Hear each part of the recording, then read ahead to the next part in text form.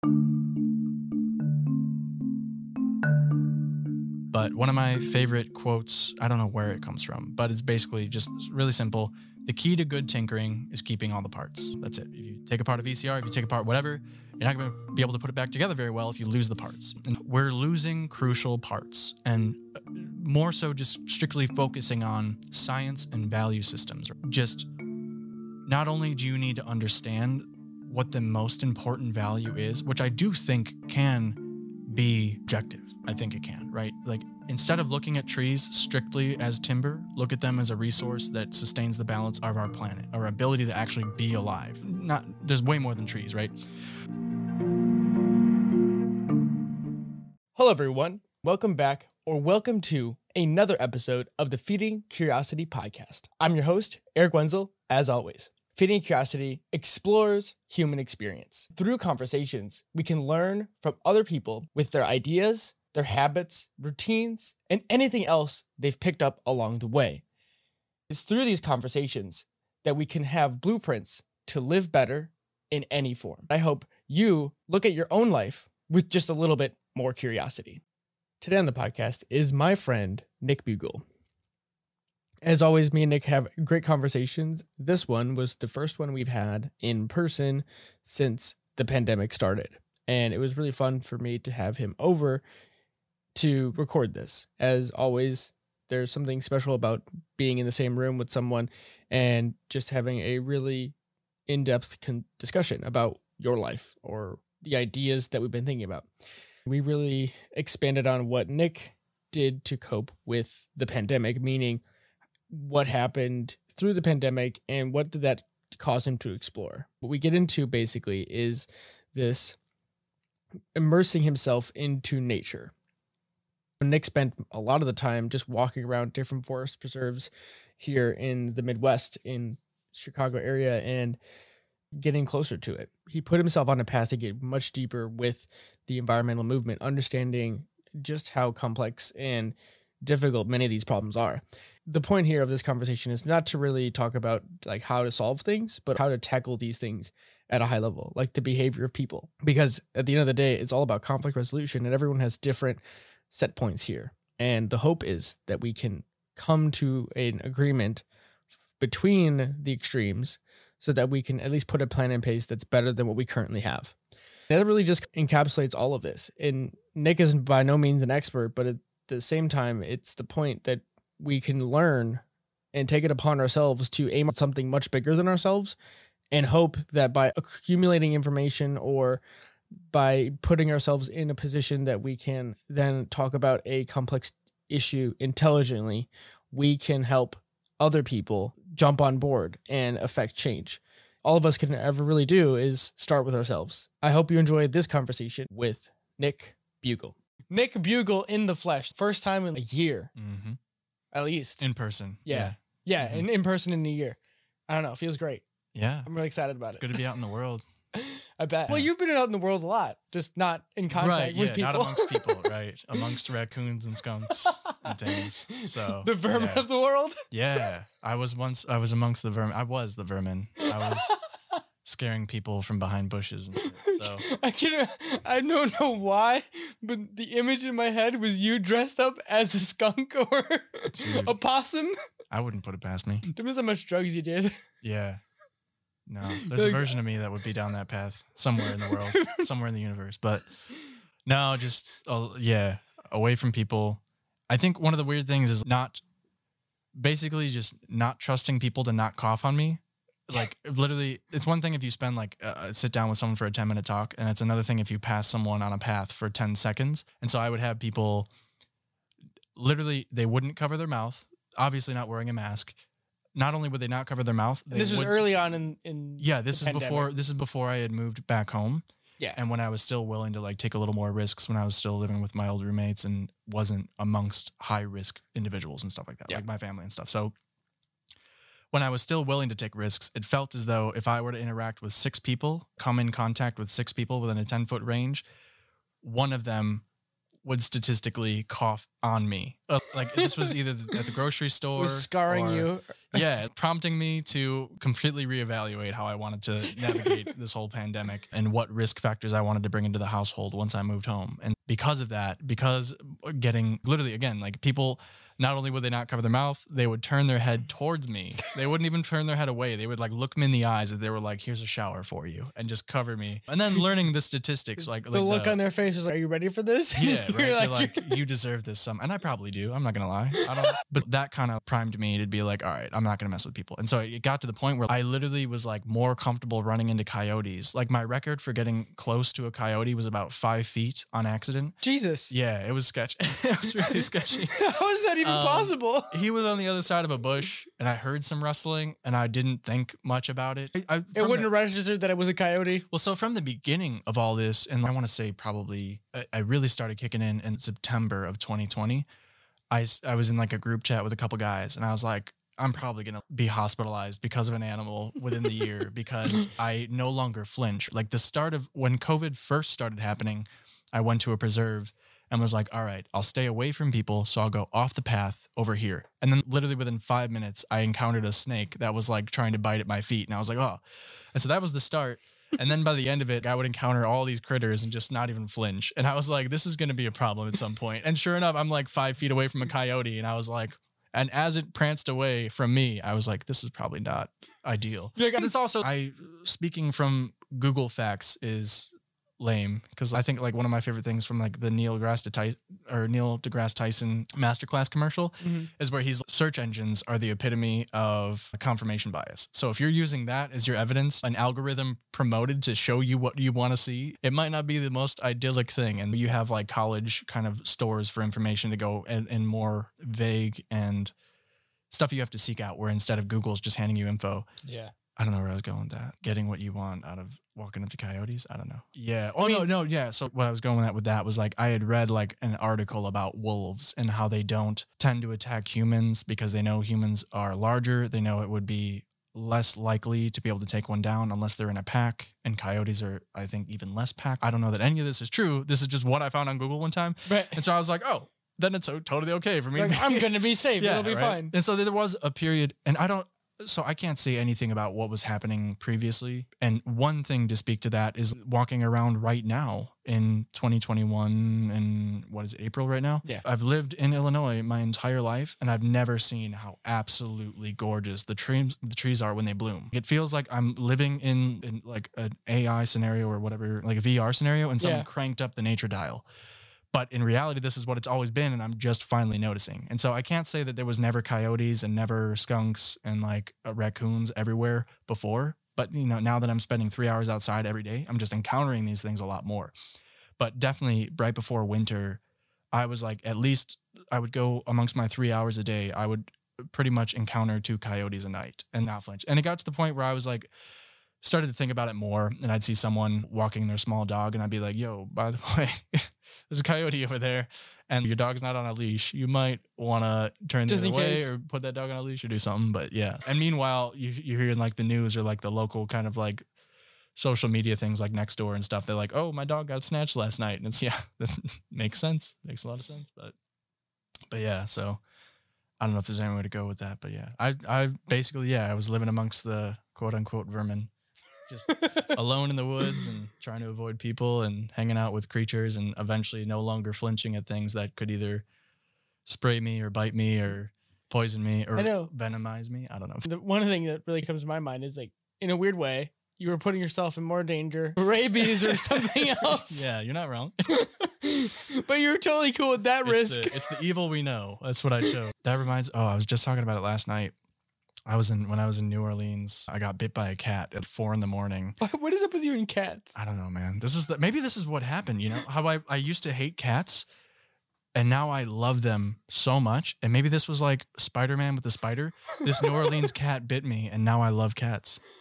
That's what happened. It passed on something. It's a radioactive cat bite. But no, I got bit by. Are you sprouting a tail? I don't want to talk about that part. But yeah, so I got bit by this cat in New Orleans, and I spent like the rest of the night relatively intoxicated in New Orleans thinking, why else was I there? But I spent the rest of the night, oh my God, I have rabies. I'm like 900 miles away from home and I have rabies and I don't know what to do. And I was like, And then to reinforce that later, my very goofy friend Ryan was over my shoulder the whole time, who had seen me get bit, and he was like, "You're gonna get rabies, bro," and just like messing with me. And I was like, "No, Like, don't do this to me now, Yeah, God damn right? it. Especially while you're intoxicated or, Yeah, or yeah. even slightly intoxicated. Yeah. You're more susceptible. Yeah, I'm definitely prone to like neuroticism and anxieties. So that was I was going to say, is this like a normal part of your behavior to jump to conclusions of the worst case scenario. Yeah, maybe 100%. I guess maybe just think yourself into a corner. Oh yeah, definitely. That's not uncommon at all. And then I later on think about the ramifications of that thinking, and then think about how it's affecting my behavior and the net cost, and then try to rationalize, is it worth it? And so even for me, like with all this nature stuff, and like I've explained to you, basing it off of the best way to explain it with the Taoism and Winnie the Pooh is the whole, if we're looking at winter, don't think about the fact that when it snows outside, you can't go play basketball or you can't do X, Y, and Z. Think about what you can do. Like you can go sledding, you can build a snowman. And so for me, it was just like, all right, I don't really want to mess with this. I moved home purposely to be closer to my family without putting them at risk, and now live amongst them and behave the way they behave, but still valuing going out in nature. And like really like a major contributor to my mental health throughout all of the COVID episode has been going outside. Like when winter hit and I wasn't really ready to start wearing 7 layers to be out there for 3 hours a day kind of thing, I was like I could tell my mental health was like taking a hit, because I was like, man, it's getting harder to be outside. When it was like hitting -5 degrees outside, and I was like the day of the Super Bowl when it was like freezing, I could only stand to be outside for like collectively an hour. And then I did the rest of my like working out indoors to hit that 2 hour like max, or the 3 hour max. And so that day was like just really rough. And I was like trying to be stoked about the Super Bowl. And I was like, oh, not only am I like alone for the Super Bowl for the first time in my life, but I'm also just not in a good headspace because I got robbed of my main thing. But yeah, so I don't know. I really fell in love with nature during my furlough phase again. And then on top of that, once I moved home, living with amongst a high risk family, I decided to really put distance between me and everybody else. And so that drove me deeper into the woods, into paths I wouldn't normally take and places I wouldn't normally go.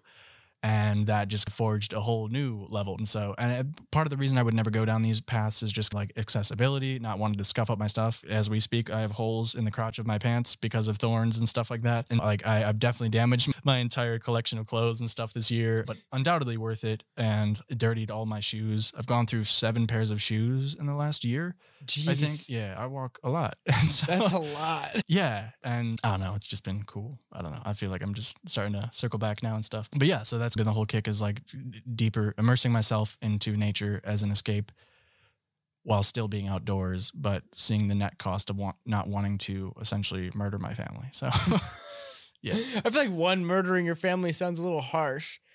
Because that was my line of thinking in like the net thing. It's like, I'm 26 years old and I've done some like crazy awesome stuff. Standing above the clouds at a mountaintop in Hawaii, accidentally slicing a fly in half with a business card midair. Like I thought about this all at the very beginning of like quarantine and stuff. Is, can I sit still? I've done a lot of really stuff. Like for my own self as a benchmark, I feel as though some of the things I've done, I really enjoy, and I've done a lot of cool things. And I'm like, all right, I've done all this stuff. And just because I'm not doing it right now doesn't mean it didn't happen. Doesn't mean more things can't happen.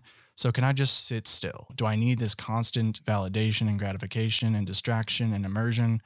Or can I just sit the heck still and not do all this stuff? And so arguably I didn't sit still. I just changed what I was doing into nature. But I pivoted a lot. And I took up books and I took up nature and documentaries over like dumb comedies and constantly being out with people.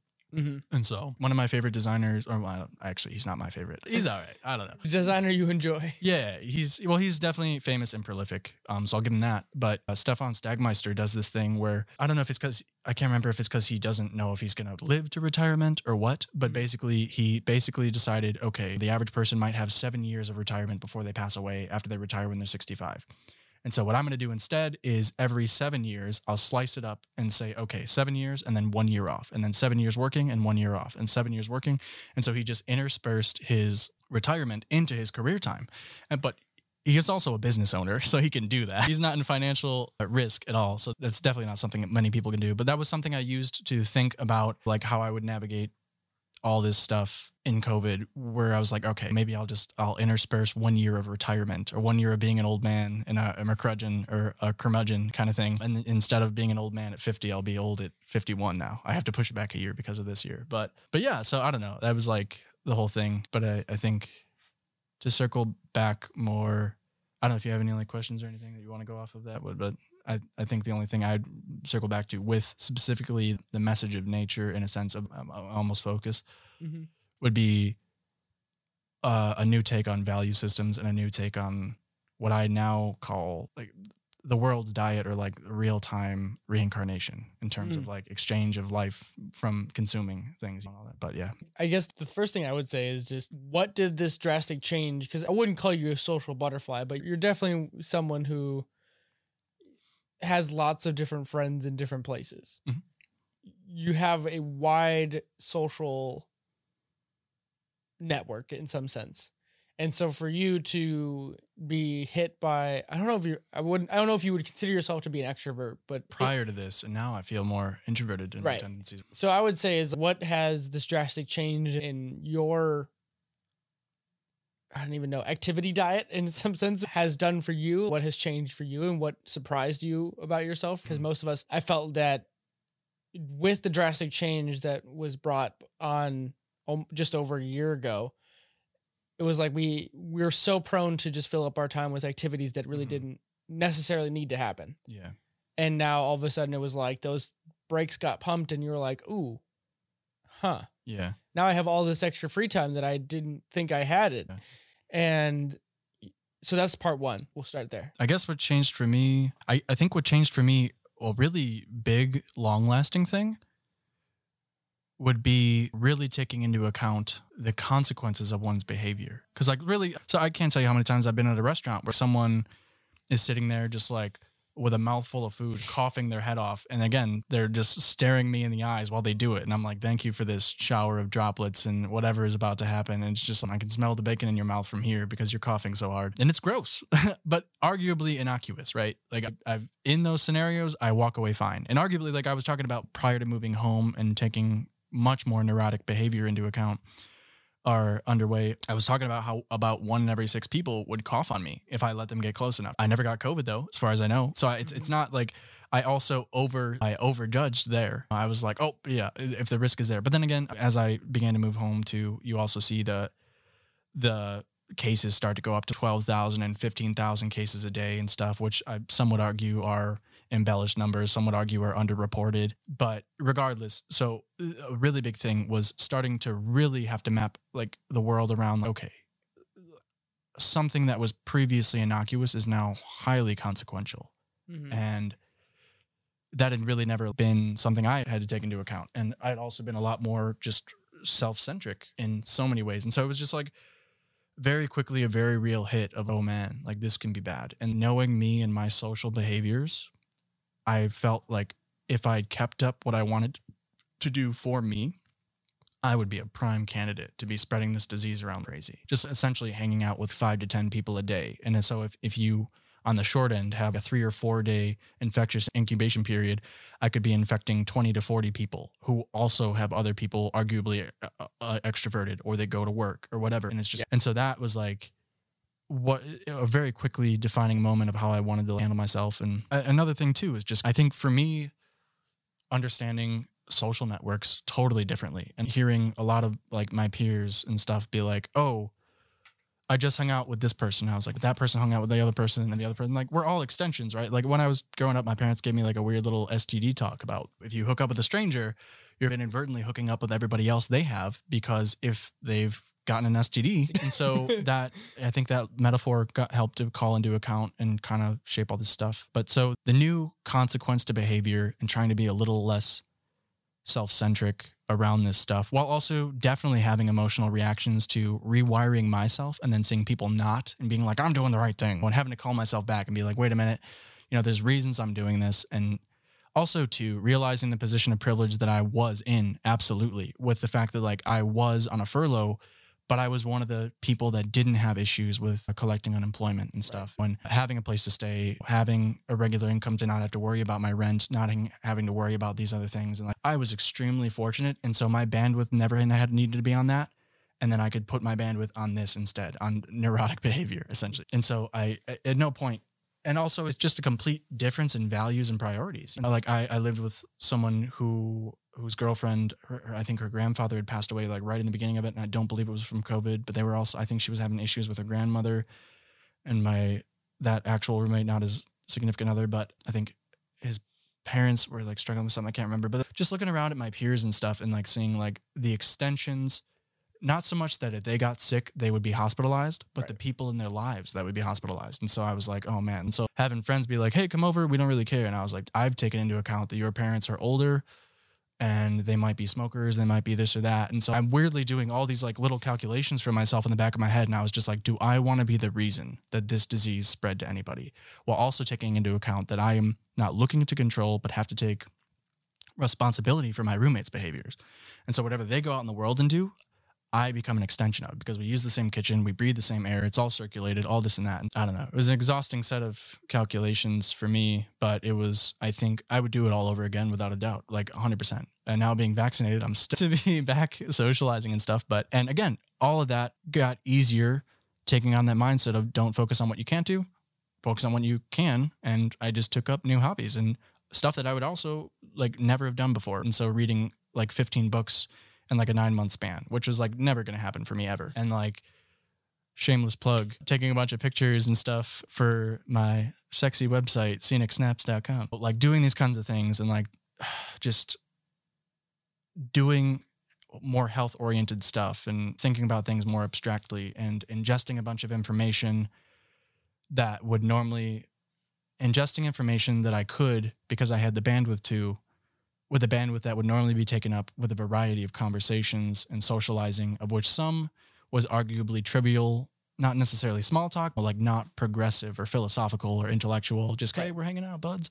But instead I was like very distant from that and just constantly engaging in intellectual growth and stuff that was like pushing my thinking. And I pushed my pea-sized brain to the max for 9 or 10 months straight. And I definitely burned myself out hard, very hard. But big picture though, I think circling back, nature was like definitely the biggest, like best part of all of it. And you had a part two. Yeah, it's like connected to the nature aspect of this, but it's the first part was just like learning about yourself. And then on top of that is as you push yourself to, you know, get out into nature, it's getting you to slow down, right? Like I think modern life is so fast paced and go on to the next task, whatever that next task may be for each of us. It's different, but we always have something else to check off the list.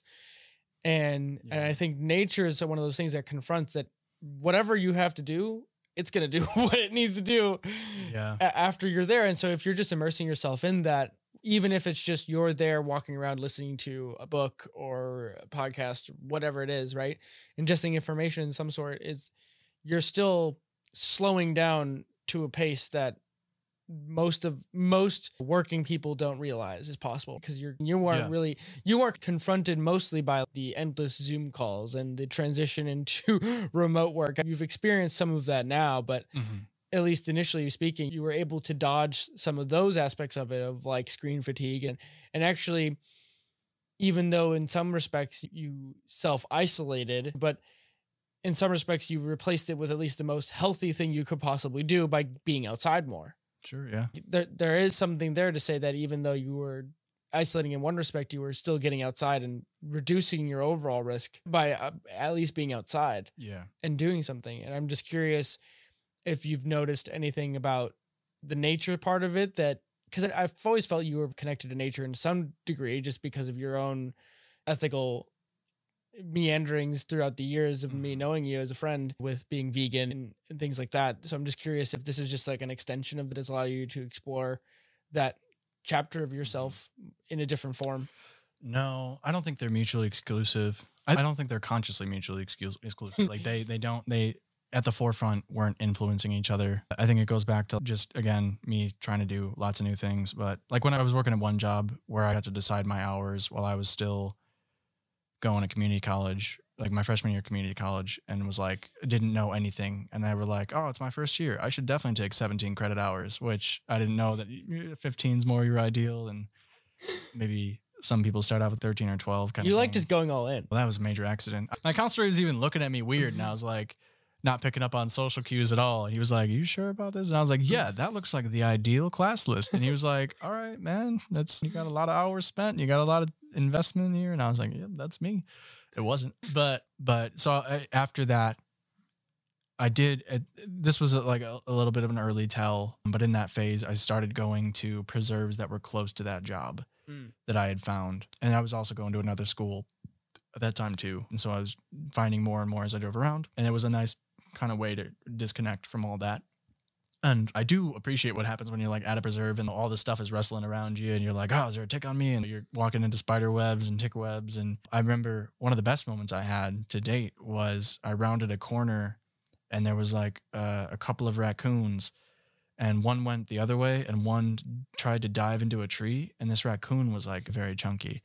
And so as it dove into the tree, it like got stuck like face first and its little like butt and legs were hanging out. And I was also like really confused because I was like, you're going into a tree trunk. Like all I have to do is walk up to you now. But that was that creature's choice of retreat. But yeah, it just calls you. There's a bunch of stuff happening in your face. And so you don't necessarily have the time. And so while I didn't have my bandwidth committed to work, arguably this was giving me purpose in a sense, right? Like I think someone just said something where I was like, it was like the people who somehow lost weight during quarantine. How did you do that? And my first thought was like, I didn't have anything to do. So I just went on a walk and I kept doing it. So actually, quick thing there. How much have you do you know how much you've lost? Because you've definitely lost a considerable amount of weight. Yeah. Weight-wise? Yeah. So right when I think I had checked my weight when I went to Dallas, and then the week after I got back from Dallas was when everything got shut down. And so I think around then I was like 235, and now I'm like I teeter-totter right now between 185 and 190 kind of okay range. About, I don't want to do math. Like, what is that? Like 40 pounds? 40 pounds? Yeah. Like that. Yeah. Like 45 to 50 pounds. Yeah. Yeah. It's still pretty good. I remember when I saw you for the first time, probably around the New Year-ish. And I was surprised because I hadn't realized how much you'd actually lost. Right. And I was just like, whoa. But it makes sense because a lot of the behaviors that when you are typically socializing, it's you go out and like, what do? Go get food and drink some beer with people. Right. But if those things aren't afforded to you, you're not doing those behaviors anymore unless you're drinking at home, which I think that has its own repercussions there. So check yourself, but I'm not going to tell you what you can and can't do, but just as a, little word of caution. I did notice a lot of my peers were turning to drinking, whether that was like a movie and wine night or a game night with the boys on Xbox or something. And they were slamming beers and it was like, you died, you drink. Open the crispy boy. But yeah, I drinking for me has been a very social thing. Yeah. I never really drink alone. And so I wasn't, even if I was on like Discord with you guys or something like that, I didn't have a beer in hand or anything like that. It's very different for me.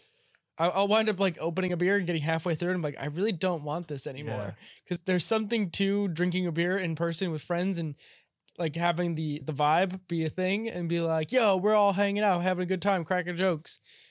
But it's not the same when we did a Discord over New Year's thing. Totally wasn't the same. Yeah, I would imagine. I think too, even so, if I would go hang out with my sister and brother-in-law who were like part of our quarantine bubble, and it was pretty much just them and his brother.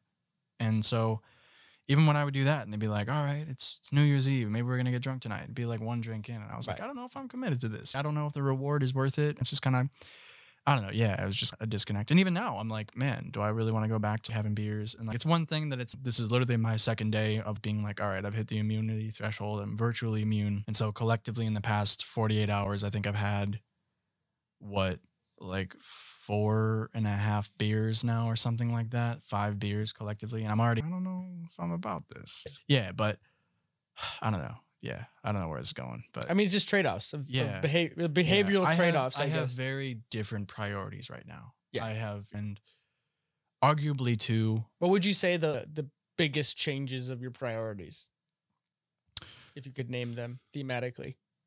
I think the biggest thing is like prioritizing.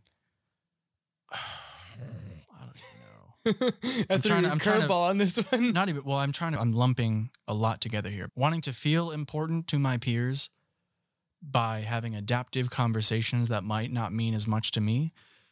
Also lumped in with having a love life that might be just trivial for the need to feel the need to be in a partnership, but not actually to actually be in that one. Yeah, either not wanting to be in it or not being with the right person or not being in the right headspace, whatever it is, kind of thing. And prioritizing knowledge a lot more and just, I don't know, exhaustingly. And I don't know, I also parting ways, not necessarily because of any of these new behaviors, mostly because of, what we've seen with bipartisanship over the last year. I don't even know what's right or wrong anymore. And I don't think I want to arrive at a right or wrong simply. I don't want to sit I don't want to find the easy answer. And there's always multiple sides to every story. The discovery that how people behave and what science says don't align. And it's unfortunate that people who already work their butts off in the field to gain information to help influence the public's behavior now have to essentially gain a whole new behavior to be like, shit, we tell them X, but they always do Y. And now you have to start accounting for that and going out of your way to say we can do and we can introduce whatever information we want. We can get whatever statistics we want. But if the public is going to behave the way that we not necessarily decree, but show guidance to, whatever statistics or information or whatever you ask for isn't going to happen. You need to start tailoring things around people. And so understanding that we are mostly emotional creatures. And so cold, hard facts are not often the way to motivate people unless that person has already predisposed themselves to making a connection between the fact you introduced to them and how that affects their emotional value system. But we live in an incredibly complex world. It's absolutely insane. I don't know. I have this weird visual in my head of you take the actual topography of Earth and then you cover it in people and dots, tiny little dots. And so not only does that topography of Earth exist right now, but it's always existed as it spirals circularly and on its own trajectory in our solar system, as our solar system goes through our galaxy, and as our galaxy finds itself closer and closer to the Andromeda and the relative space of everything else. All this weird linear, I picture it as a visual that's really hard to describe, but this kind of tube-like, or this spirally, a spiral notebook's kind of holder or whatever. And that's time. Yeah. And so that's how time affects it. And then on top of that, so you have the topography of this spiral of the Earth that's ever changing. And we won't even get into any of the generations prior to today or the dinosaurs or anything. So you have all these people, and then you have, I think of it as all these dots, literally have their own path that just gets larger and larger. And that's the perceptions of reality that this person harbors. Not to mention what they're actually doing and the reality that it affects that they have no idea about. We can't process that. Our brain. We're all limited. That's what you're trying to get at. Incredibly finite. Yeah. And that's a beautiful thing. It means we always have to learn. We always have things to learn if we choose to do. We can never, we'll literally never run out of things to learn. But, oh man, I don't know. Then I don't know. So going on these nature walks has been a kind of thing. Circling back. I was going to ask you a question, but continue. But basically, I just kind of getting in touch with my own Dunning-Kruger effect. The less about something, the more you feel inclined about knowing it. Yeah, the more confident you are about something you think you understand about the thing. Yeah, right. And so just existing in these nature spaces and going out and being I love trees and stuff. And then, I don't know, encountering, even talking as a vegetarian sometimes and stuff like that. And the asking humans to behave better than every other species on Earth, behave a little less animalistic. Yeah. Yeah. Barbaric or whatever, especially now in a time where switching to a vegetarian diet would help cut the methane and carbon production and water consumption of the planet like crazy. But so having these value systems and putting things on a pedestal, but not really understanding nature that much. And even now I don't. Going to a preserve and looking at all this stuff and being wow, this is so pretty. And then I stumble upon a bunch of dare bones, a cracked in half mandible. Do you know how hard you have to, maybe it's not that hard, but for a wolf to be eating a dare and crack its mandible in half, just that kind of stuff. It's 9 a.m, I'm drinking coffee and all of a sudden I stumble upon that, this carcass picked clean. And I'm oh fuck. Oh yeah. Things got to eat. It confronts you with a very different reality than what the average person is confronted with. It looks like someone's dinner from a couple days ago. And then we're also realizing too, that's what we do. And that's what all of us humans have to do that every day with ideally 15 to 2,000 calories a day of something else. And we do it with a variety of a diet all across the world in different ways, but we're all always consuming all the time. And if we didn't, we would die, and we have to. And so that's what these other animals have to do too. And it's just, and like watching a squirrel, I still love squirrels. I think you think, oh, they only really eat nuts and whatever they find in the ground. But I've watched squirrels go into a bird's nest up in like 30 feet in the air and just yank a little bird out of its, and the whole time you hear the bird like crying its head off for the mom to come back. And then the squirrel just goes in and is like, hey, I found dinner, and kills the thing and eats it and goes about its day. And it's just, damn, I would bro, not have thought of that. There was one time I tried to stop it. I was like on a walk in my neighborhood and I saw 10 squirrels going for the same bush. What I assumed to be the mother bird was like, screw this, and just flew off. And then they were all, and I heard that wailing from the bush, and I was like, I'm at least close enough now to do something. And normally squirrels are really skittish, but when they got food on the table, they're like, screw you. And so I'm sitting there like with my hands, like trying to wave around this bush, trying to bat away the squirrels and stuff. And they like didn't care at all. And they were just like, I found dinner. And it's just, but that's what it is, man. We all need to eat all the time. And it's this everlasting exchange. And thank God for photosynthesis, because none of this food chain would operate. But it's, I think going in these preserves has really, like this year has really helped me understand that, you know, what I now call real-time reincarnation. So you're literally, I brought it to my friend too to make sense, and he's just wrapping up med school. And I always give him my very unrefined crap, and he's, oh God, how do we dial this back and rationalize it for you? And I appreciate the crap out of his patience. But so I was like, and I'm going to butcher the scientific side of what he told me and stuff. But essentially I came to him and I was like, I hadn't really considered it, but like literally everything we eat, what you are is what you eat, feels like a lethargy thing. If you eat good, you feel good. And so you are what you eat. But I hadn't considered the fact that like, outside of there's a better, I don't think it's osteocytes, but like the bone cells, I think it's osteocytes, I don't know. But like bone cells and neurons and muscle cells. Outside of that, everything in your body replaces itself, and it needs things to replace itself with. All your epithelial tissue and all that kind of stuff. And I don't know, I'm not going to go down that list. Yeah, but don't worry about this. But so I was like really coming upon that and realizing we literally are what we eat. We are ever replacing ourselves. And then when I was talking to him about that, he even went further and was like, you have to understand too, that for you to make decisions, you need energy to do. So the things that you eat will literally be the decisions you make inadvertently as your body synthesizes these calories that you uptake. And just again, seeing we're so purposely distant from our food, right? Like it's actually a really beautiful but bummer quote that I think Brian, the guy from Just Mercy, who was about Brian Stevenson, he had a quote actually, I think on Trevor Noah's show, where it feels like in America that some of the citizens in our country don't like to watch the footage of what the police do to Black Americans, but they, in the back of their head, feel as though it needs to be done in a sense. Like it's some type of, it's just the way things are, and it's a way to keep order. And then he likened that to the way meat eaters are in our country. And he was like, no one likes to watch the cow get slaughtered, but they're gonna eat a burger for dinner. They don't want to watch it happen, but they need to eat. And that's just what it is. And I was like, the Brian Stevens thing is like a weird call in. I'm not trying to go down that path right now. Different conversation for a different time. I do love that man though. I like his documentary on Amazon, Brian Stevenson, and Just Mercy is an amazing film in its own way. Different conversation, but we got to stay on the rails. Like, on the aspect of food here, I've spent a lot of time thinking about the ethics of food in some sense. And if you're going to choose to eat protein, broadly speaking, it's an interesting thing, right? Because the modern system has effectively removed the ending of life from the equation, right? The chain of events that occurs for food to your beef to end up at the supermarket, the consumer doesn't need to absolutely consider the fact that that was once a living thing. It's just a cut of meat at that point. Yeah.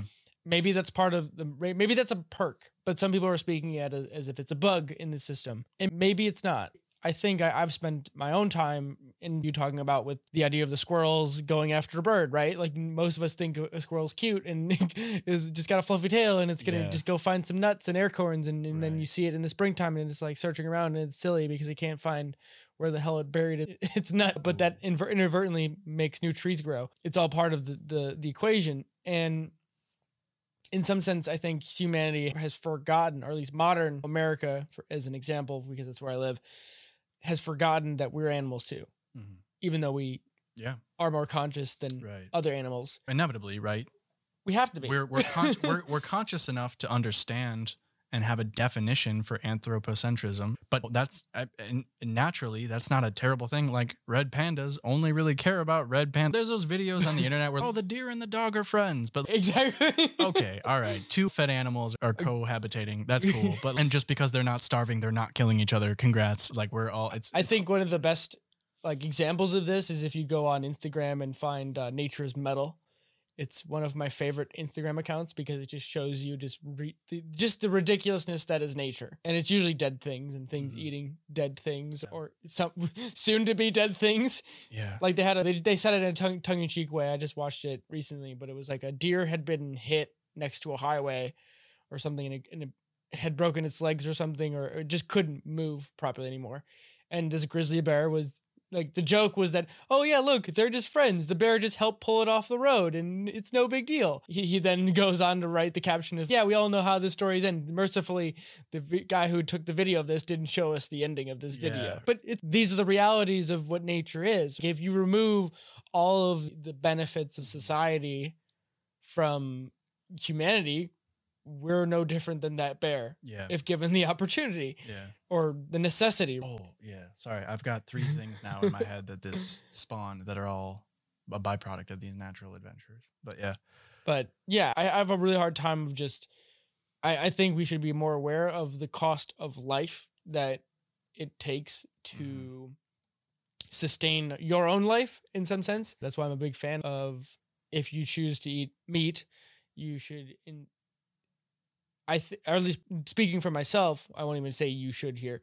Speaking for myself, I would prefer, and I know this is going to rub people the wrong way, but I want to become proficient enough to become a hunter in a sense that I could sustain myself with protein from an animal that I was the one that is responsible for its death, therefore closing the loop, because I'm then not part of the system that then facilitates factory farming of some sort or whatever. And I'm not there yet, and it's just not part of my equation yet, but I want to be able to do that one day, and maybe not all of the time, but if I could then supplement that over for majority 80% of the time of the products I eat are not products of those things, and that's helping the equation. Yeah. And it's complicated, right? And because it speaks to that I have some sort of level of resource that I can then put in an inordinate amount of time to become proficient in a skill to go hunt, and then also take time away from a job to actually go hunt. Yeah. Right? There's many layers of checking the box that not everybody's going to be able to do. Yeah. And so to say that everyone should be doing certain things it's just not viable. And so then I think we just need to think about more humane ways of raising and then by proxy slaughtering animals in a way that is less industrialized. Yeah. Where it's taking into account the suffering of an organism, however you call it. And this might be diverging into a separate conversation at this point, but yeah. But no, like a couple of quick touch bases. One of the most jarring facts I think I've come across is that of the animals on this planet, of the land animals, not oceanic creatures, right. I think it's somewhere like 70 or 80% of the animals on this planet are livestock. To me, that was one of the most jarring things. I was like, that's a huge percentage. Shit. Yeah. The biomass, humans account for the majority. I think the vast majority of the biomass, or like in terms of ratios, humans in our 8 billions or whatever we're at right now, or seven billion probably. Yeah. We account for a large amount of the biomass, but then our livestock that we have to sustain ourselves, that is also highly impractical and unsustainable. Right. And I can't really talk smack. Like, I'm not offering any solutions and I'm not partaking, but right. I guess the start of a discussion or something. But to read about that was a really jarring. I think it's 60 or 70 or 70 or 80% or something. Do you know what book that was from? Just out of curiosity. No idea. Or where you read it from? No, I've ingested so much. So all good many places. I'm sure you could look it up though very quickly. Yeah, I'll try to find something on it. Don't use the bias machine. Go find an encyclopedia. I'll start with the bias machine, but then I'll find the paper of some sort. All I use is the bias machine. But so I have my own filter installed that I try to find reputable sources, regardless of the bias machine. But what you're talking about there too, right, is not trying to separate the fact that this is an animal. We don't do it with chicken. Chicken is still chicken, but we have bacon for pigs and we have pork for pigs. We have beef for cows. Yeah, the words we use are very specific. Yeah. People joke all the time. They look at a cow and they're like, that looks like a good burger. There's not a major disconnect. I'm not sitting here. No one I know has that full-blown 1984 double think. But there actually was one time. I was on a vacation. Yeah, I won't go into specifics of who, how, why, where, but I was on vacation and I was vegetarian at this point, and I was weirdly, and still am weirdly, desensitized to like inner animal relations and that kind of stuff, and like the death of animals and that kind of stuff, because I had been processing it for a while. But one of the people I was with, we all watched a dog go after a stray chicken, and it like picked the chicken up by the neck, and the owner just wasn't paying attention, and he was like across a field, and now he's running over. It's right, not like he was like, oh, that chicken's a chew toy. Yeah, here's the noise of a scuffle. Yeah, so he's like coming, he was like, hey, drop that chicken, and yelling at it, and we're like at a good like 80-foot distance, and no, I don't think any of us in our heads, we were like just watching. It was a little bit like, oh, at no point did any of us feel the need to intervene or just think that was an option. We were just watching this play out without even actually. It was a little surreal. It was just a different thing to see. Yeah, I mean, so this dog, here in the suburbs, you don't really see dogs go after chickens. Right, exactly. So we're watching this play out. And so we're watching it play out, and the dog first goes up and rings the chicken around by its neck, and then the chicken like plays dead first, and the dog walks away. The owner's there, and he's got his hands on his head. He's like, damn it. And then they start to walk away, and the chicken didn't wait long enough to stop playing dead, and he picks his head back up and starts to gather himself, and then the dog comes back and just really just murders it, like really brutally. Oh, man. And so one of the people I was with was like really heartbroken, was like, wow, that was so messed up to watch. And I was like sitting there, and all I could think was like, yo, you had chicken fingers for dinner last night. Like that's all I was thinking about. The quality of one's death is certainly a factor, but in general, the net thing, honestly, some of the deaths these animals face in the livestock industry is, I think that chicken might have won out to some degree, but I was like, there is that desensitized distance. You know? Absolutely. And that's the thing I'm pointing to in these situations, is that unfortunately life requires the death of other things. Yeah. There's even single-cell organisms. There was a picture I remember looking at from Kurzagut, and there's single cells that will cannibalize. It's photosynthesis cells. Mm-hmm.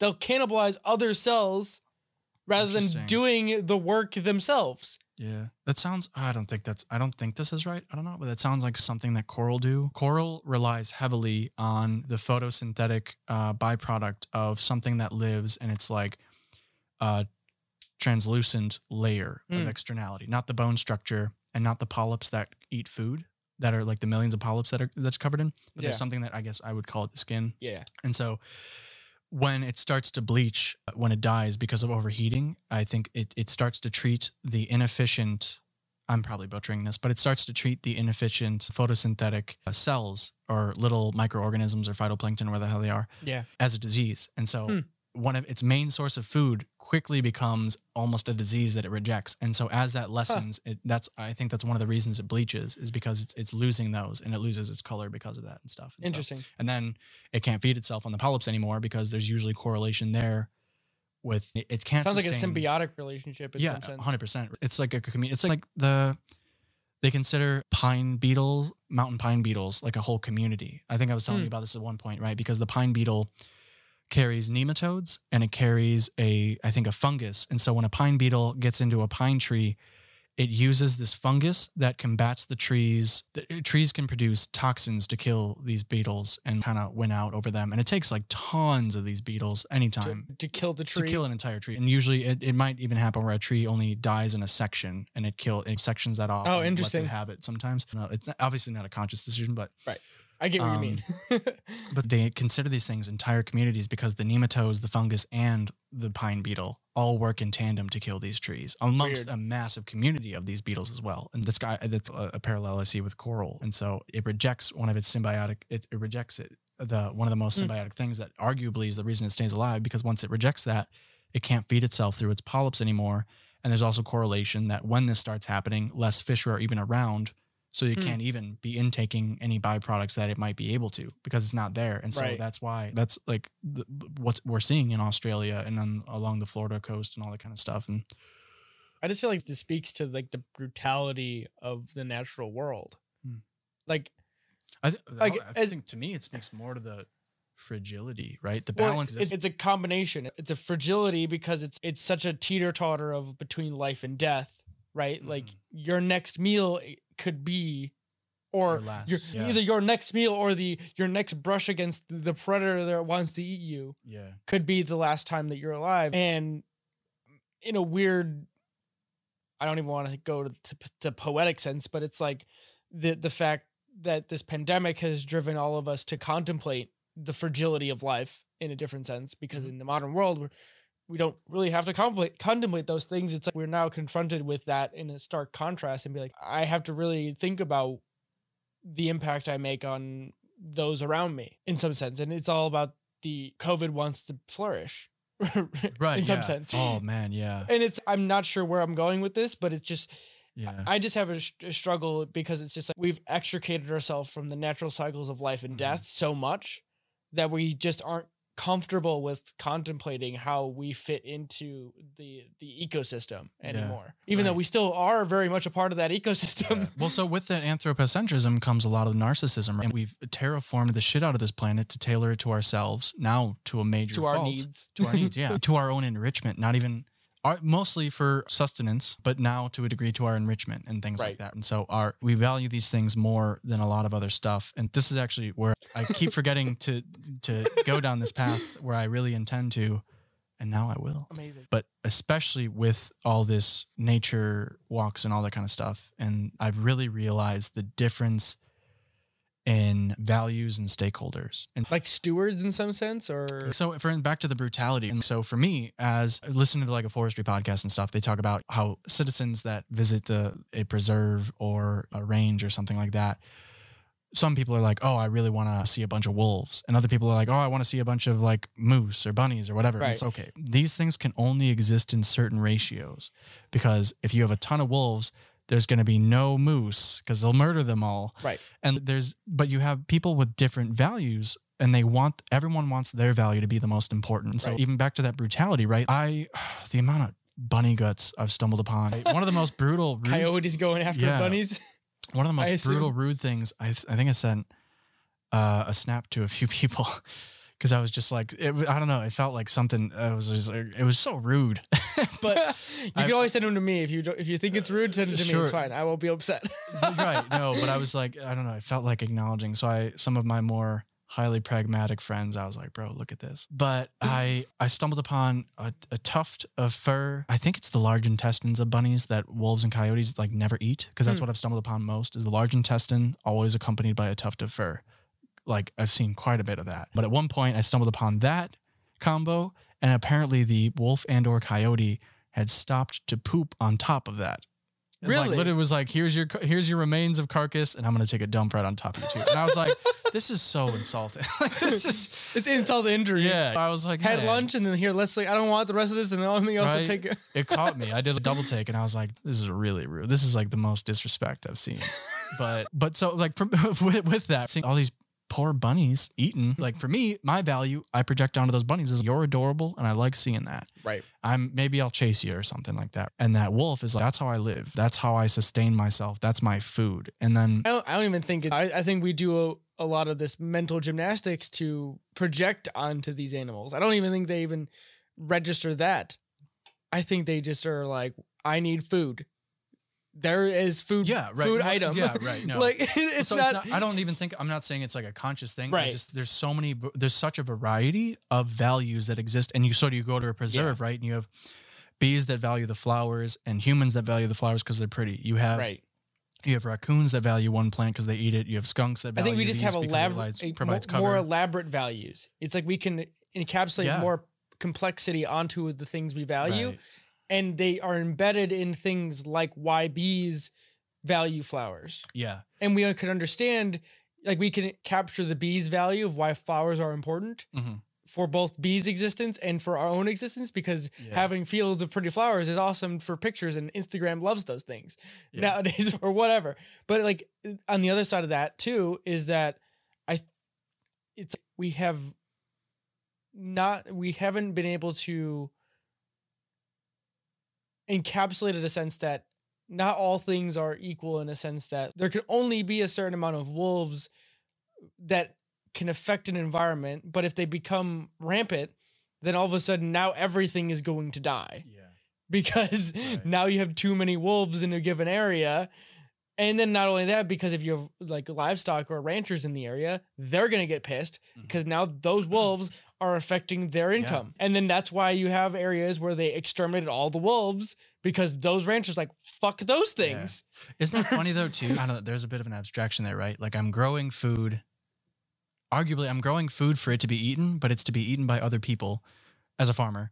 And hypothetically here. So I'm growing food as a farmer to produce food for other people. But to me, the value of that food is profit because I'm not eating it myself. Ironically, I'm growing a ton of food so I can feed myself a sustainable diet, which I found like a little funny. But so taking that value talk a little more complexly though, is now strictly looking at the human side. You have people who are like, look at these heavily managed places as nature and they project all their own values on it, whether it's a way to decompress or they feel like it offers them better, more breathable oxygen, or they like climbing the trees, or they like fishing or hunting. Right, whatever outdoor activity you choose. Right. And so people look at these recreational values, but they don't understand these inherent things. And then you have industry values. And arguably, some people don't feel as though it is.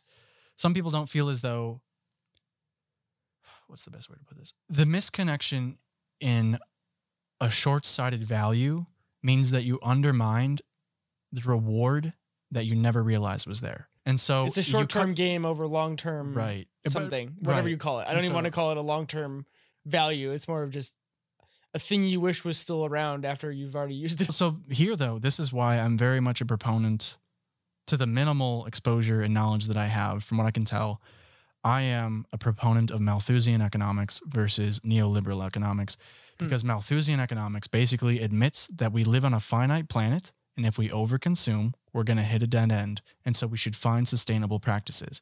It's rational as hell. Then you have neoliberal economics that says everything that exists outside of what I personally value it as is an externality, and growth is the only thing that matters. If I have a business, if I have like the infinite growth model in some sense. Infinite growth.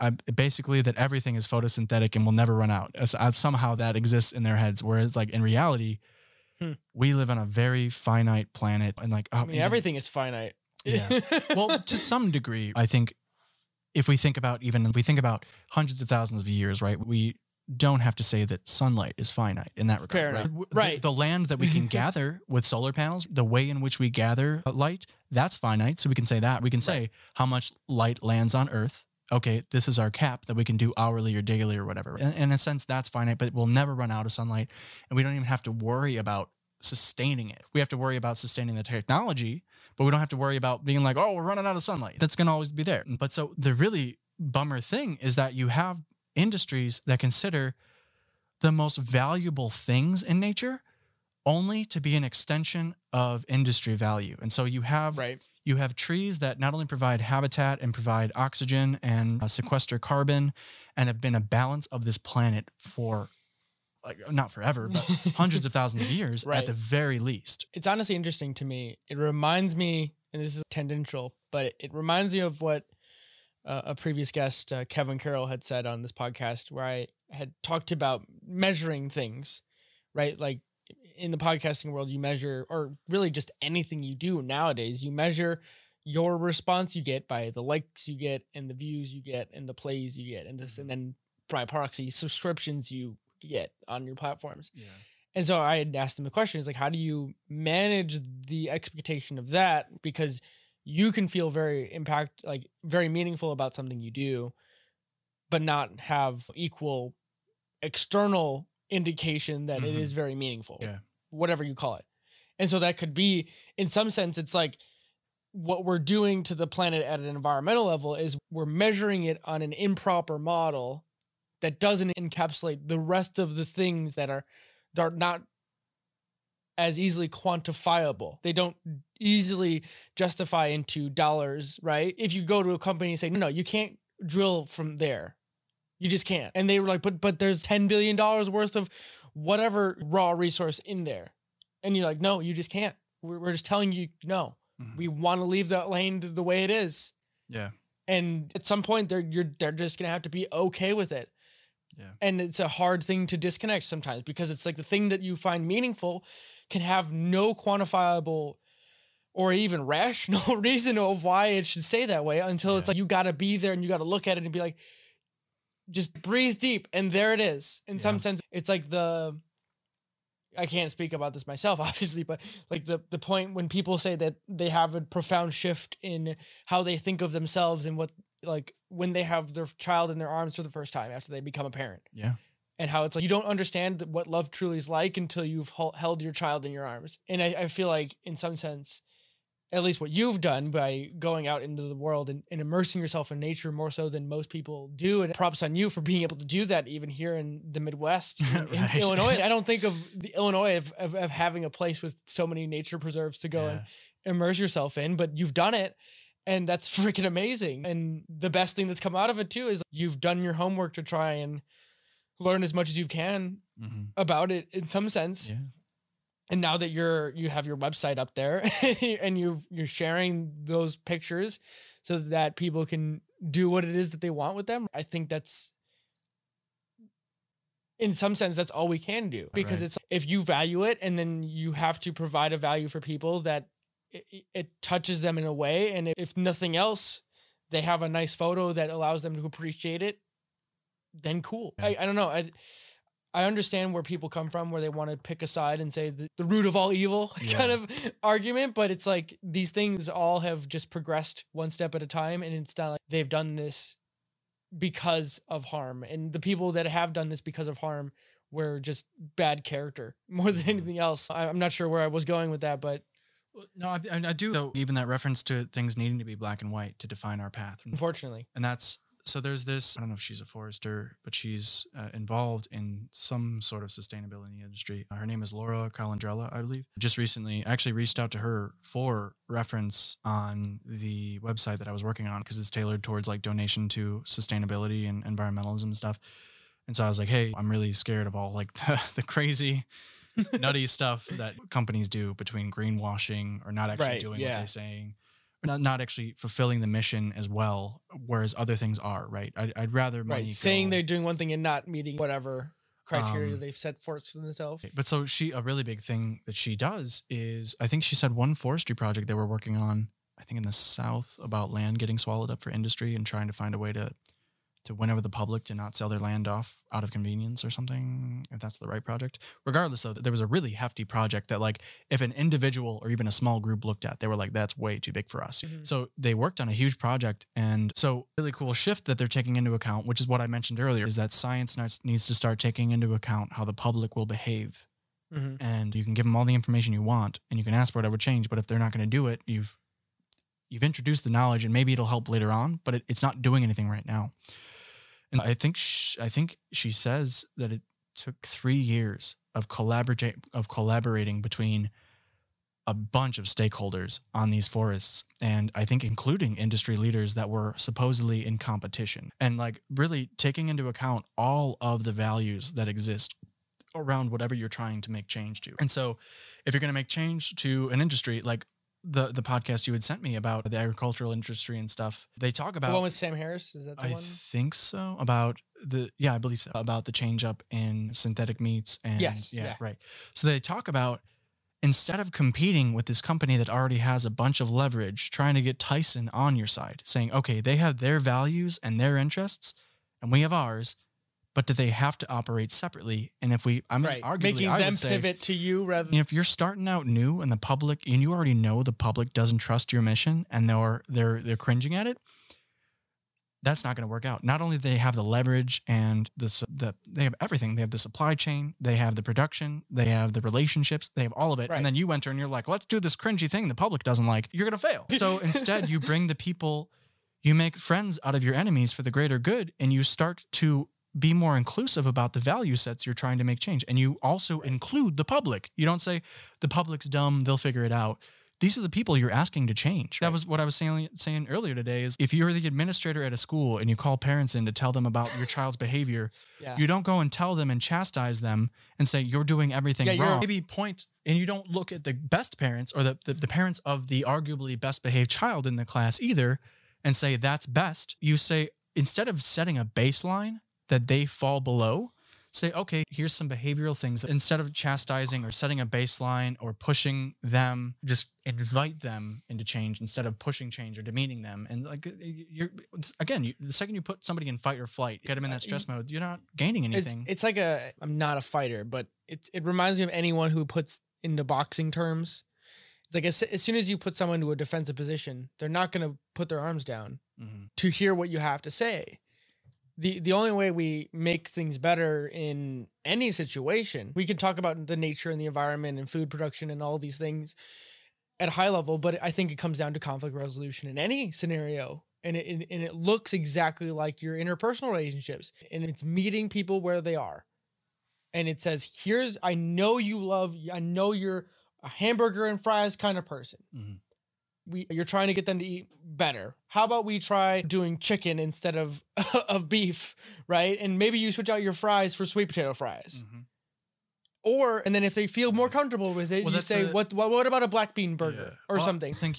I think it was you that was telling me, right? When it comes to a doctor with a patient with a dietary issue, they have recently, in the past few decades, started taking into account what culture this person comes from. So it's like, okay, if we look at your culture's behavioral diet economics at its core, and say, okay, the culture or your household diet is heavily carbohydrate oriented or heavily protein, like we're going to start working around that instead of me saying, hey, change up everything about your life. Starting to have you got to work within the culture and what because that's the biggest detriment, right? Because if the example they use was someone who's like from South America or even Asia, where a lot of those diets are very carbohydrate dense with rice and flour tortillas and things like that.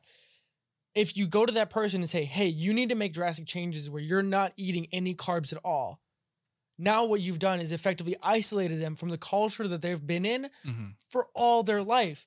And now when they're at home, they have to eat something so outside of their family unit that it's just not sustainable for them. Yeah. And so the only way you get people to move in any direction is if you give them nudges give them options and access to the information so they get used to it. Because any drastic change, especially when it comes to diet and then by extension environment, right?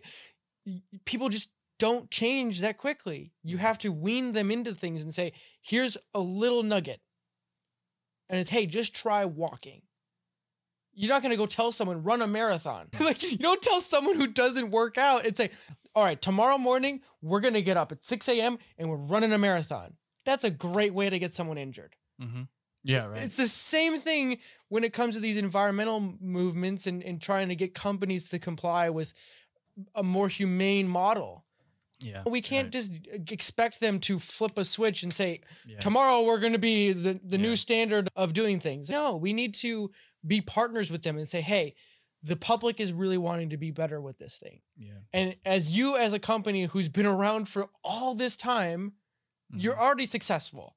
So how about we figure out a way to make it more successful in the future? Because we can do that. And that's because now we know better. I would argue that conversation is an abstract conversation too, because it very much since the 70s, we now exist in a world where if you're like a multi-million or multi-billion-dollar company, you have lobbying power. So it's not even, oh, we want to do this because we're getting pressure externally or because our consumers value it.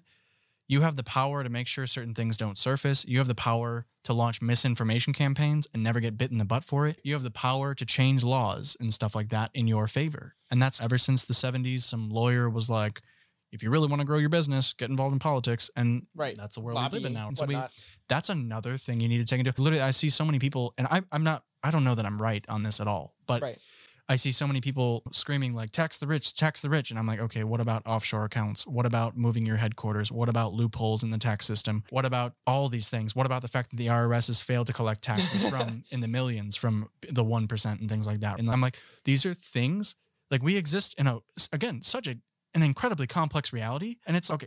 It's exhausting how much you have to take into account all the time. And so that's what I really, back to this, like Laura Colandrella, she says it took 3 years to get this project off the ground. And so that's a nightmare. And I had listened to this talk, and she has a book too, but I had listened to this talk on that Your Forest podcast that I've mentioned before. And so they get into the fact that like they in their industry, they feel as though they walk into a room and they brought the stakeholders in, but everybody's just there to answer questions. And like a decision should be made by the end of that meeting.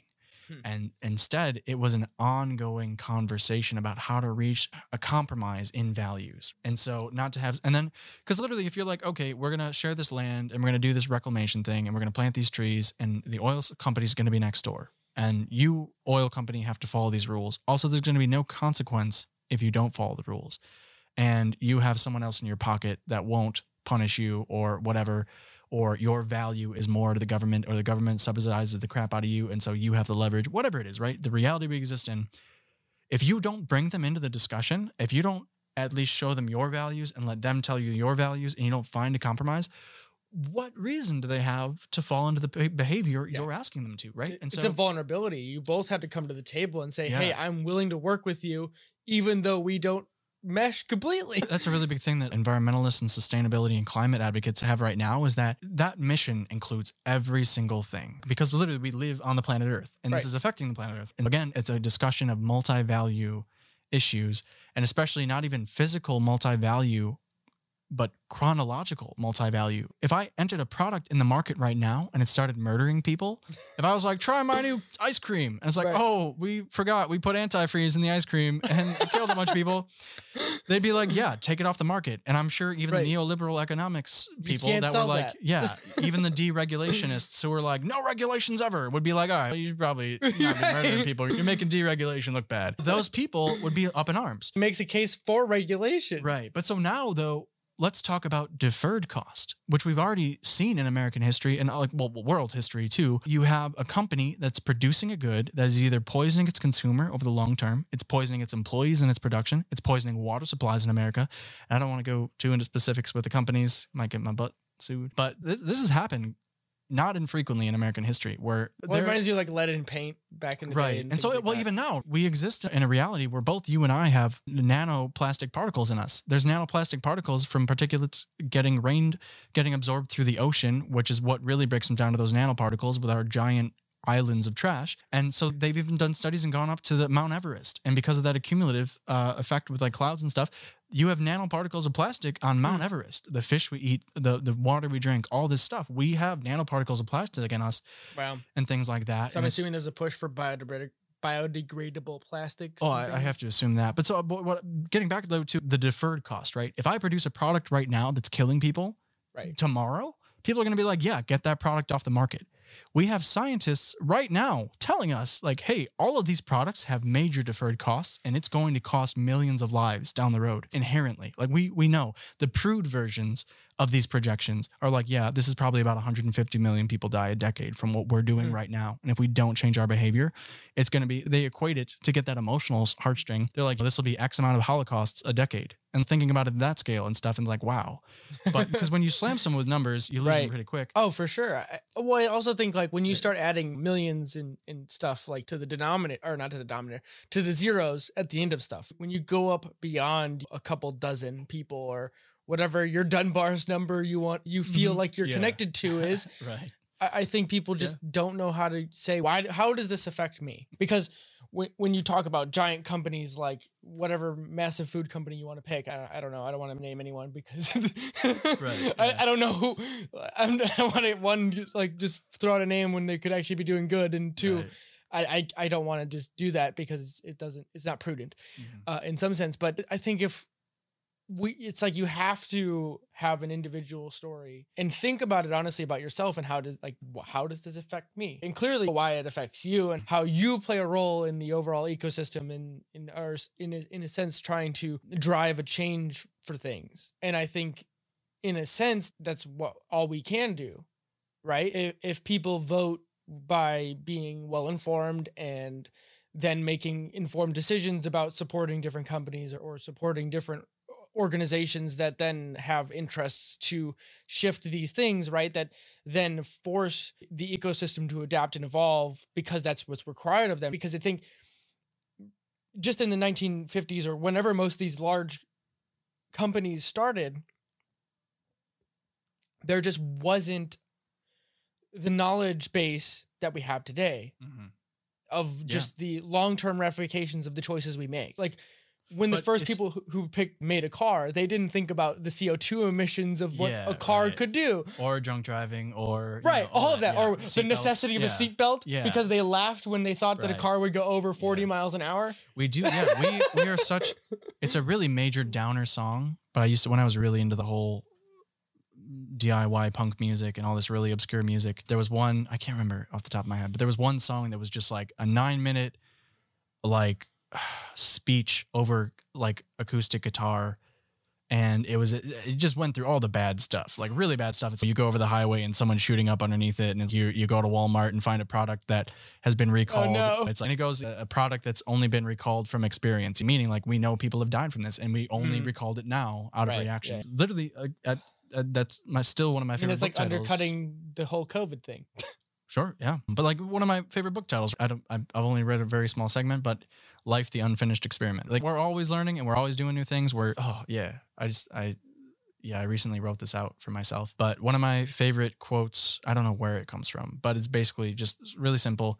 The key to good tinkering is keeping all the parts. That's it. If you take apart a VCR, if you take apart whatever, you're not going to be able to put it back together very well if you lose the parts. And we're losing crucial parts, and more so just strictly focusing on science and value systems. Just not only do you need to understand what the most important value is, which I do think can be objective. I think it can, right? Like instead of looking at trees strictly as timber, look at them as a resource that sustains the balance of our planet, our ability to actually be alive. There's way more than trees, right? Look at whales as an extension of those that feed phytoplankton that produce a majority of the oxygen on this planet. And start looking at things for their base value. If you value X, basically the net thing I'm trying to get at here is place the means by which you are able to partake in convenience. Realize that you're able to partake in convenience because you're alive or because something has made that convenience accessible to you. And then realize that is the inherent value. And so basically, it's if you put convenience, I guess a better metaphor is like smoking or overeating. Is I value having. Wasn't in some sense like the convenience that we have today allows us to be able to look at the systems that are in place and say, can't we do that a little bit better? And I'm not saying drastic measures, just 1%. Like I'm just such a big fan of this idea of 1% increments. No, gradual changes are a really good thing, right? Like throwing a bunch of money really quick at a problem in terms of human behavior, either maybe you get the solve. I think it's a little more rare that you get the solve when you're like all hands on deck this one time and we're gonna make it. Right. More than likely, unless it's absolutely necessary, life or death. I think so, but yeah. But more than likely, you might miss the mark. And then your critics are going to say they dropped millions or billions or trillions of dollars on this. Right. And we should have never done it. And it was a failure anyway. So now we should never return. I mean, and it's a bigger failure than it ever could have been if you went slow. Joe said this in a conversation I was telling you earlier about, but he had this joke about human history and human trajectory is everyone looking in the back, like over our shoulder at our ancestors and say, you fucked it up. And now we have to go and fix it. And that's what it is. What sucks even more is that our fuck ups are getting so much more consequence. But the problem is that they were implementing something that was a fix for the previous generation that fucked it up too. Yeah. So it's like we're not I don't know that we're gonna solve it. We're incrementally improving upon those that came before us. Like it's the Einstein quote all over again. We're standing on shoulders of giants. Mm-hmm. And if Einstein is the one that fucking says we're standing on the shoulder of giants, who the fuck am I? Yeah. You know what I mean? Like we're all just trying to do our best. Mm-hmm. And some of us happen to be running giant companies that we didn't expect to be fucking running, but yet we are.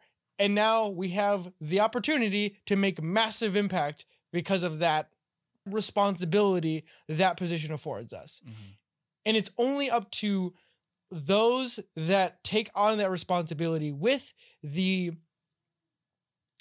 correct amount of deference. I don't even know if that's the right word, but it's like being a steward of the responsibility of which you hold. Because if you're a proper steward, then you hold it in such a regard in which that you don't think you're a god or whatever the fuck word you want to use that you think is important. It's you understanding that you're not going to get it all right. And that the decision you make right now isn't going to have all the information you wish you would have to make the proper decision. But that being said, the decision must be made. Mm-hmm. Well, yeah. And that's, I guess how holistic or inclusive or how much stock has been taken, right? Yeah. Is what matters. It's The hard. decision It's has- all yeah, hard. yeah. Like a decision has to be made Yeah. because there are livelihoods at stake Yeah. and people have to carry on. And so, you have to see how it plays out. Well, yeah, right. Like but I guess the really big thing too is why I really appreciate this woman in the forestry field is that they spent 3 years trying to find the best proper solution instead of spending 1 week trying to find a solution and then spending years doing the wrong thing. And that sucks. And that's, again, a little bit back. That's not even Malthusian economics, I don't think. But the way, especially in America, our system works is quick return, right? Yeah. If you want Well, to make windows. a company, It's like quarterly windows and Yeah. stupid things like Well, that. if you want to make a company and compete in the market, you're probably going to need investors too. And the way our investing model really works is not a long-term return. It's, I want 10 stuff years, back fast. 5 years It's is the standard. Yeah. And if I don't see my 1 year return, my incremental returns, if I don't see that, it doesn't matter to me about the longevity of your company. I want to see my incremental return. So you should trim fat. Even if trimming fat in your company and letting people go and doing whatever, or losing key tools or technology or whatever, even if that means I undercut the success and the longevity of your company, I would rather see my economic return. And I would rather, like, Dan Gilbert gets into this about wanting less money sooner than more money later. And there's I think there's better psychology that goes beyond the simplistic saying of like, oh, humans are just irrational and that they want things quicker, or they want gratification quicker, or they want assurance. I think that's just a quirk of our biology. 'cause Yeah. It's just survival mechanisms at play. Exactly. Yeah. We are finite and fallible. And so I guess the overall net thing is take that into account. Take into account there are objective successes and there are objective tools we can use to succeed, but these tools are the byproduct of the tools that we come up with to solve the problems that we see are problems likely caused by fallible creatures, and we're coming up with solutions as fallible creatures. Yeah. And so the solution will be fallible by Right. extension. And so maybe the more truths you get in the room, the better. I don't even know that this is appropriate to call a parallel to add here. If you go to 1,000 people and you hold up a thing of gumballs and you're like, how many gumballs are in here? And you take all 1,000 guesses and you find the mean, it's going to be insanely close to what is actually in there. Looking at that with getting as many values in the room as possible before you make a decision. Can we get as close to objectivity as possible before we go and screw things up more, so our ancestors are less likely to be like, wow, you really dropped the ball? It's like just doing the work a little bit. And I'm going to attempt to land the plane here, ground it a little bit, because we started grounded and we kind of just pew. I have no idea where my head's at. And I'm just going to try and do this, and I don't know if I'm going to be able to do it well, but for you, as someone who's obviously spent a lot of time immersing yourself in nature, and then by extension, immersing yourself in the impact we are having on all aspects of what that encompasses as a species, where are you headed now that you're, in quotes, re-entering the world and as a fully vaccinated person? What are you most interested in continuing to explore? I think right now I've been working with myself a lot on the idea of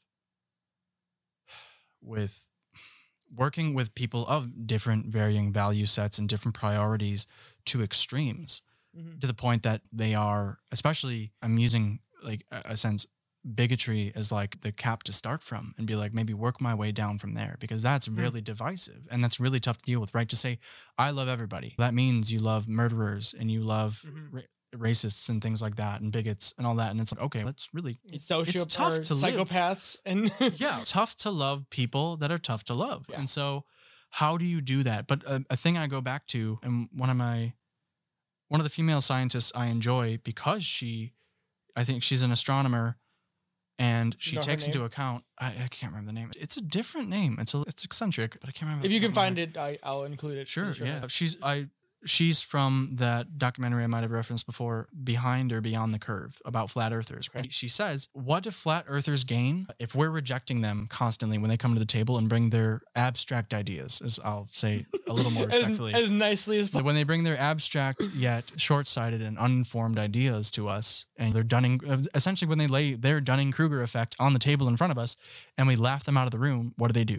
They go to an echo chamber, and then they forge their own community, and then they get deeper and they ruminate these ideas and they regurgitate these sentiments, and it becomes an even more ingrained thing. And not even worrying about how that affects the outer community, But thinking about, okay, how do you now solve for that, this upset in a sense of science and this tangential walkabout that is going nowhere and has no even useful conclusion in reality. I'm not going to lie. I don't know what the flat earther conclusion is. Like, oh, we did it. I know. We Yeah. debunked. What are they? I don't know what they win. So how do you solve There's for no this? Nobel there. And so What makes it? Maybe there is. So what does a flat earther gain if they renounce their sentiments? Their community is going to reject them, and the scientists laugh them out of the room. So now they're just out in the open alone. Yeah. A lot of so this is especially with another reason bigotry was one of the like starting points I'm kind of work from is bigotry is an extension of just extreme tribalism to a degree. And so again, with this flat earther thing, It's a modern form of tribalism. and so it's with that tribalism, that's the same thing you have with flat earth. And sometimes people don't even join a group because they really believe, because they trust the information or the mission of the group. They join the group because they trust the people. And so then the information comes second, and as they become accepted as a member, or It's like a religion type aspect of it. It's like you've passed the test of belief. And so it's no mistake too that Jehovah's Witnesses have people go door to get rejected, and they rejected you, but we won't. You're welcome. Yeah, then you're deeper part of. ingrained. And this would just be a question. It's open ended. No answer necessary. But I've thought about this at the peak of everything going on over the last year, and I was just like, can we as a society, not even a society, as a civilization, as humanity in the 21st century, can we look back and leverage the things that made humanity special as a tribal species? Can we leverage those benefits, but also counteract the negatives of tribalism? Right? The ism is what makes it the most horrible thing ever. That in-group, out-group dynamic of being able to define the same group of people, right? For all intents and purposes, you just behave different, or you have different cultural preferences of how you have different ways of thinking or value sets that aren't incompatible, because if you got two people of separate viewpoints, at the end of the day, they still would agree on what they want for themselves and for their family. Right. I really, I don't like them anymore as much because they're really depressing, but there's this band H8J, and of their more wholesome work, which they have a lot of much less wholesome work, but of their more wholesome work, there's this one song that says there's no such thing as enemies, just people who love their families. And so I like that. I think it's, as Joe would say, this is a Marxist view. I think tribalism is a bit of an extension of resource competition. It's not so much that I hate you, it's that we're both going after the same thing, and I don't know that you want to get there with me. There's no trust. I don't know if there's enough for both of us. So I'm more important than you. And that's the glow up of our species, arguably, amongst genetic research and biology and stuff like that, is that we started out with this oxytocin attachment to our children, and then it starts to attach itself to your partner. So you have this little mini familial tribe, and then those partners have family members, and eventually these tribes just gets larger and larger, and that's how we get. I'll throw a wrench to it. I just read this not too long ago. I don't remember where it was from or if it was anyone quoted it, but it was like Instagram. It was capitalism was the first time in humanity that we were able to take resource competition instead of accumulation of resource. Instead, as a capitalistic humanity, someone could be of service to the collective and then accrue resources by creating something that provides value for the other. Yeah. In a capitalistic. So that's just, there's nothing there. I want you to think about it because I just I've read literature that expands on that. Yeah. Yeah. So we'll put a pin on that one, but I just wanted to mention that one because it's like, it pushes like on the other end of that spectrum. 100%. Yeah. I just wanted to throw it in there. Like I said, I am all over the place. I know. I love it, but that's half the fun of these things. And we really kept it to a pretty specific narrative here. I think for right now, just go ahead and share your now website. It's so cool that I get to, you're not one who's on social media all that often, but just go ahead and share a little bit more about what your website is all about. And we'll end this one so we can go ironically eat food because I'm getting hungry. Eat meat, ironically. Yes. I'll admit that. But so, in 2020, I spent the year taking pictures. As you might read in the About section, after I got back from Arizona, had broken my phone. One of my great friends, Tony, traded me his girlfriend's phone as they were switching and for a plate of hot wings. And it turns out that hot wing phone had a great camera. And so I just started taking snaps of stuff and zooming in to see more about what nature was like zooming in on flowers and seeing the pollen and all this. Cool. Yeah. Thanks, man. Like, I really like them. Like, there's one that you had sent me. I think I have them on your previous podcast where we talked about environment with dew on a leaf and a sunflower with a bee on it. Yeah, It's really, I would never have guessed you took them on a cell phone, to be totally honest. That's I even when I had shared them at work with my wonderful design team, they were like, "What did you take these on?" And I was like, "Oh, it was just a cell phone." And they were like, "What about this one?" I was like, "No." And they're like, "Man, also a phone." Right? And they were like, "Imagine if we gave you a DSLR." And I was like, "I'll take a corporate." Yeah. So what's the name of the website again? So yeah, it's Scenic Snaps, like scenery, like scenic, SCENIC. I think that's right. Yeah, Did I do you're it? good. Yeah. You're good.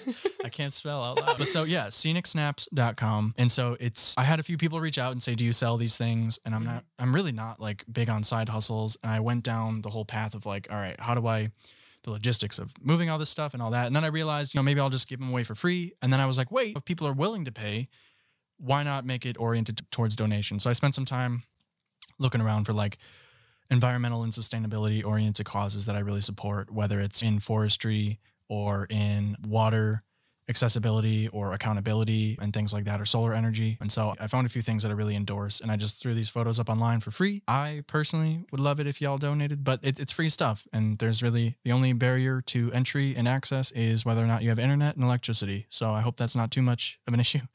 If they listen to this podcast, they probably can. Fair point, yeah. They probably can do that. But yeah, so some of them are high def enough for me to feel comfortable in my design sense, saying, okay, this is 300 DPI CMYK, Yeah. but you can print whatever you want and whatever size you want. It's really not going to matter. But that was going to be one of my things I'll ask you offline, is whether or not you'll provide prints at some point. Yeah, that was another thing. Is I was like, as I got further into it, and I was like thinking about having a company house these in print and then send them to people, I was like, what if I didn't do that? If I did do that, I would be endorsing transportation of goods, and I would be endorsing printing of goods. And I was like, if this is towards nature and sustainability and environmentalism, I don't know that adding a transportation to the equation and adding printing on paper is in the same vein. It might have something that might be lost, but so I see yeah. where you're going with that. But in any case, this is something that is, at the end of the day, it's providing awareness and access, and Hopefully, yeah. people get to partake in nature and hopefully contemplate something about it that they wouldn't have otherwise. Yeah. I think you're on, as always, Nick, a great path. It's so cool to I think the first episode you were on was like 24 or something, or no, so I don't know what it was, but it was a while, like a long time ago now feeling. Yeah. And so this is just a continuation in the story that is Nick Bugle for me. And it's just so cool to continue to see where you're going and what you're continuing to explore. It's just a lot of fun to be the one who gets to share that to the world. And I hope one day other people will be asking you to be on their podcasts at the very least. Thanks as well for having me so on, cool. man. This is a very useful thing for even me to even look back at how I thought previously, and if I still hold the same values or how I was thinking. Like, I admittedly, every podcast I listen to with you that I've done, I listen to it like the week it comes out, and by the time I'm done, I usually find like 10 checkpoints where I'm like, I could have said that different, or this is wrong, or I think about that differently already. And it's really cool. It's very extremely useful, and it's been a very cool tool in my growth, and I really endorse and love what you do.